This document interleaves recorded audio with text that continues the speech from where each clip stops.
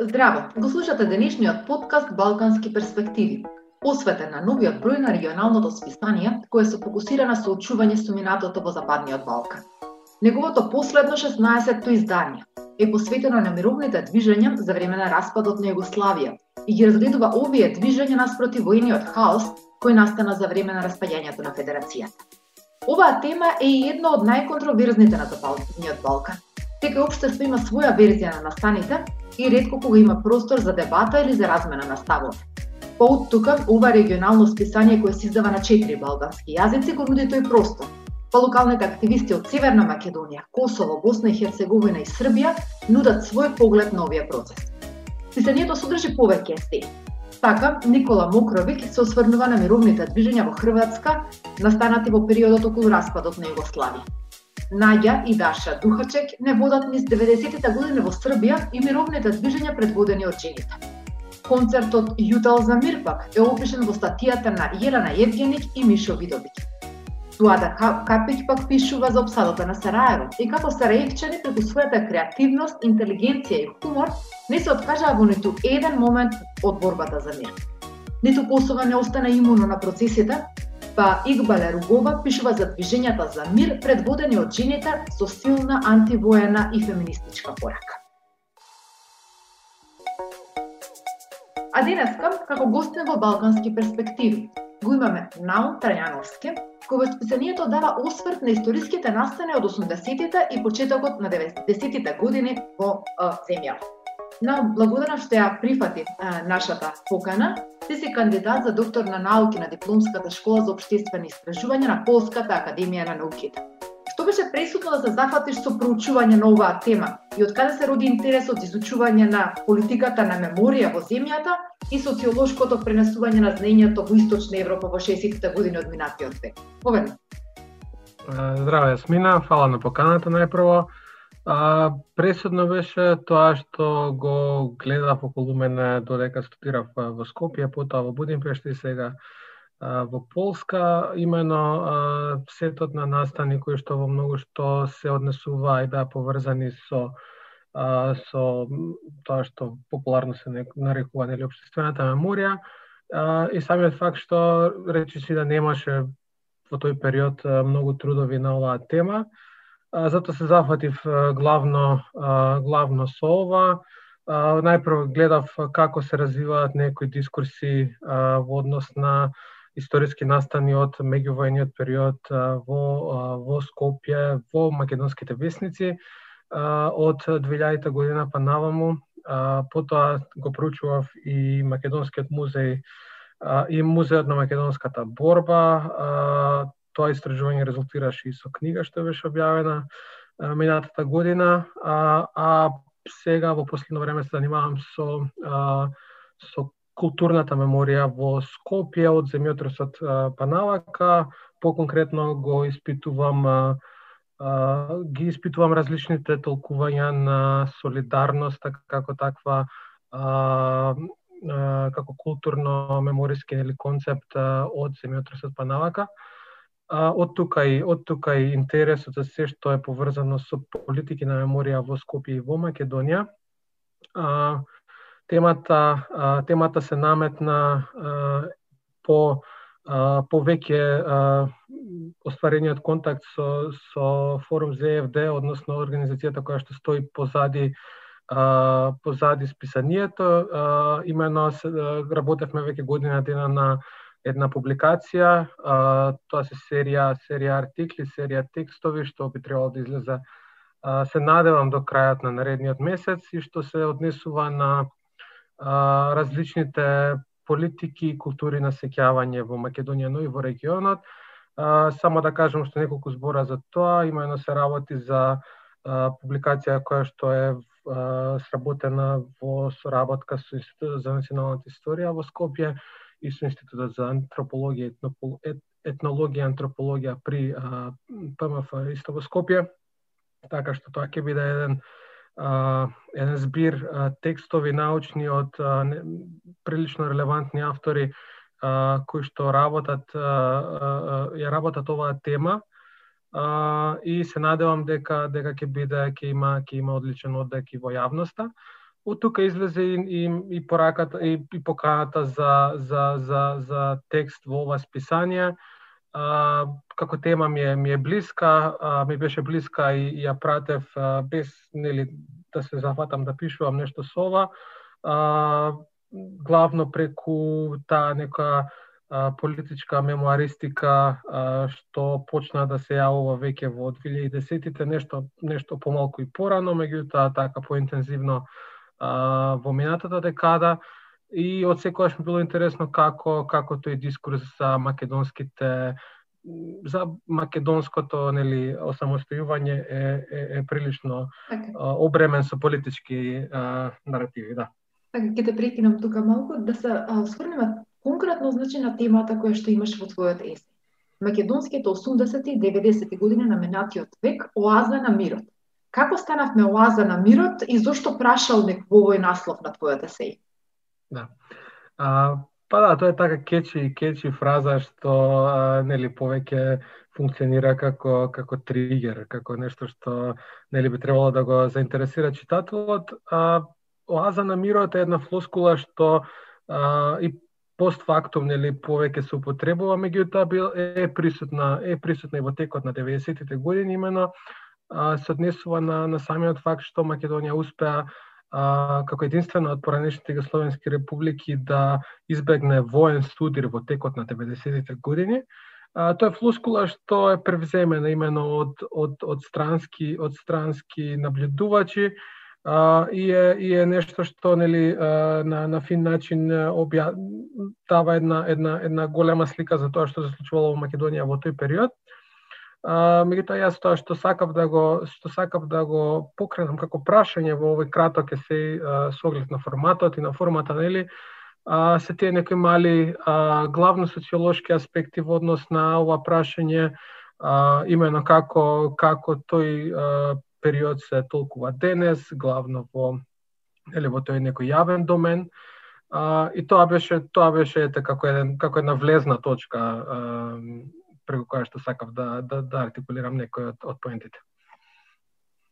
Некаде на почетокот од твојот есеј пишуваш: почнувајќи од последните и критичната точка на пресврт во 1991 година, општо познато е дека Република Македонија, денешна Северна Македонија, поранешната најужна југословенска федеративна држава, е единствената југословенска република што избегна крвопроливање во 90-тите и како таква честопати беше нарекувана оаза на мирот на Балканот во 90-тите години на минатиот век. Оно што ме интересира е како ти гледаш на овие движења кои што се случуваат во периодот на 80-тите и на 90-тите години.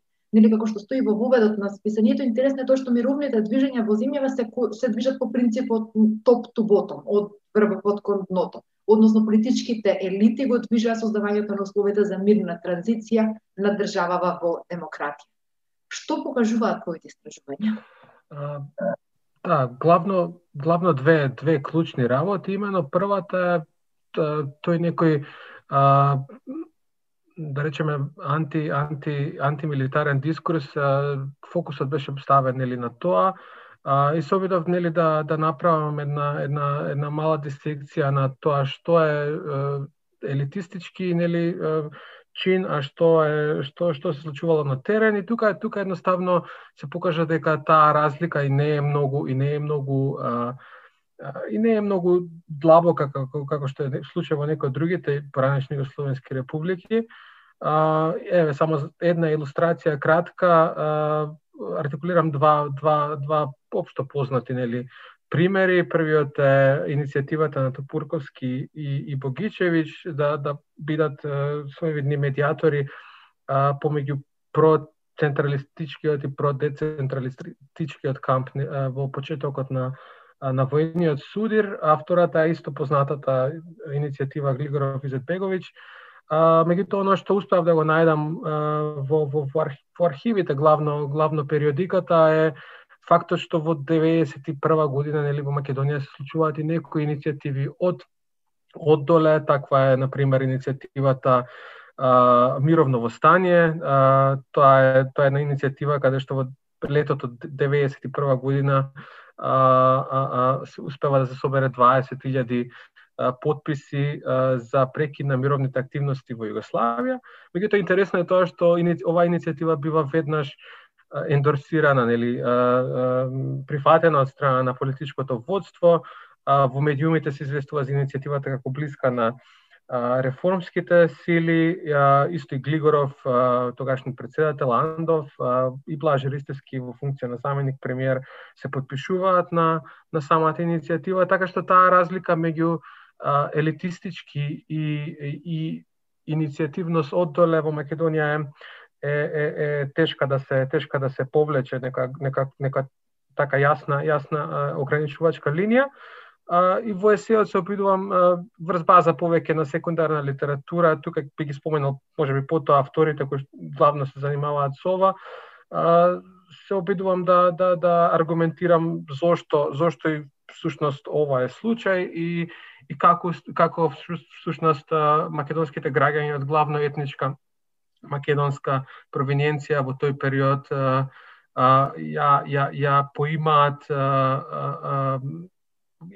Југословенската федерација како комплементарна на некој начин во однос на македонското градење држава во екот на војната. Така што тоа е еден од доминантните аргументи. Би сакал сам исто, ако може накратко, за авторите, тоа беше исто еден од главните потикнувачки фактори за се зафатам да го напишам овој труд. Имено интересно ми беше мене да видам најпрвен како македонската историографија ако се занимава со овој проблем. Тука е прилично интересно тоа што речиси да нема, освен во некои така пошироки временски трудови што се бават со поширок временски период, речиси да нема труд што се бави со ова. Главно завршува таа негде најнова историја со 70-тите години, со крајот на така наречен македонски либерализам. Меѓутоа една група од странски автори преку призмата на македонско-албанските односи во доцнија социјализам, за тоа верувам ќе позборуваме и потоа. И особено Љубица Спасковска се групата автори што на различни начини ги толкуваат македонските 80-ти и 90-ти години. И тука мислам дека вреди да се направи исчекор и да се на некој начин да се представаат ако ништо друго, барем главните аргументи и тези на овие автори во македонската јавност. Од тука ми е и следното прашање, го претпоставувам одговорот, но сепак ќе го поставам. Колку се учи во формалното образование, значи за сите овие процеси од не така далечното минато, и дали е тоа потребно и важно за младите генерации?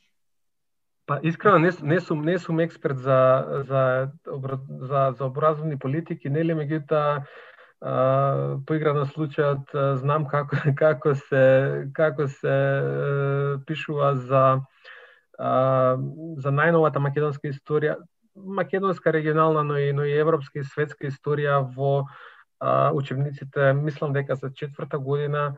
Тоа е тој оддел за општествено-хуманистички науки, каде што само дел од учениците го изучуваат овој историски период во оваа форма и од овој аспект. Не можам искрено, немам некој јасен суд, меѓутоа тоа што можам со сигурност да го кажам е фактот што освен доминантните политички наративи, речиси да нема простор за нешто што е алтернативен дискурс во македонските учебници. Тоа за жал е случај. Меѓутоа и ќе се надоврзам на тоа што го зборував претходно. Самиот факт што историографијата малку се занимава со овој период, остава уште помалку простор да тоа знаење на некој начин се преточи и во училишни помагала и во одредена форма да се пренесе на најмладите, на учениците. При крај сме со овој подкаст, се обидуваме да го скратиме колку што можеме. Имам едно последно прашање, може би си го слушнал и друг пат како коментар. Кога нештата во земјава не одат како што треба, факт е дека не одат во многу сегменти, многумина знаат да кажат дека стабилна држава без војна не се создава, алудирајќи токму на овие години и на овие процеси во земјава. Како одговараш ти конкретно на ваквите коментари? Па не можам да се согласам, нели, напротив. Сметам дека историјата е на некој начин може многу што да се научи, меѓутоа може многу што и да се злоупотреби преку осврнување на некои историски периоди. И сметам дека и тоа и во текстот на некој начин се обидувам да го покажам. Тоа ако се например ако се фокусираме на македонско-албанските односи од доцниот социјализам и од најновата македонска историја, тоа се покажува како случај за жал. Имено одредени фрагментирани настани се користат како епитоми за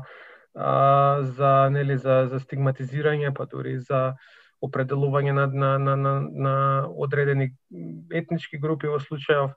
Така што тоа е процес што на некој начин и не би требало да биде случај, особено бара многу работа во оваа насока. Се надевам дека работата ќе стигне не само од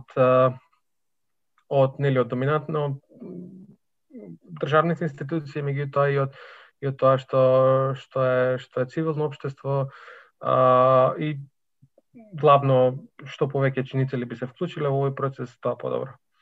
Уште едно кратко блиц прашање. Што сакаш да остане запаметено кај младите луѓе кои што ќе го прочитаат овој твој есеј? Па сакам да останат две работи запаметени, ако може, иако верувам и знам дека не е возможно, и самата цел на есејот не беше таква. Сакам да остане, мислам, ако ништо повеќе да се види дека постојат и поинакви историски толкувања, дека постои нешто што дека секогаш треба да се запрашува во однос на некои прочитани факти, да се види која е таа продукција на знаење, да се бараат некои одговори кои се лево или десно во однос на некој историски наратив. Тоа е денес особено важно, особено достапно, и сметам дека треба да се фокусираме на вакви исписанија, вакви текстови кои што овозможуваат полесно читање на ваквите историски настани. Од друга страна, исто така би сакал да, ако можам да избирам, да се на некој начин да се види како тие историски настани од не толку далечното минато на некој начин се формативни и успеваат да допринесат за нешто што е сегашно, за нешто што го живееме. Така што верувам и би сакал особено, би сакал да се случи тоа што ако некој веќе го прочита текстот, да види како тие различни настани од блиското минато на некој начин допринеле за некои од случувањата од 2000-те години па навака. Се надевам бев јасен. Наум, благодарам за овој подкаст и што одвои дел од своето време. Знам дека си премногу зафатен периодот во моментов.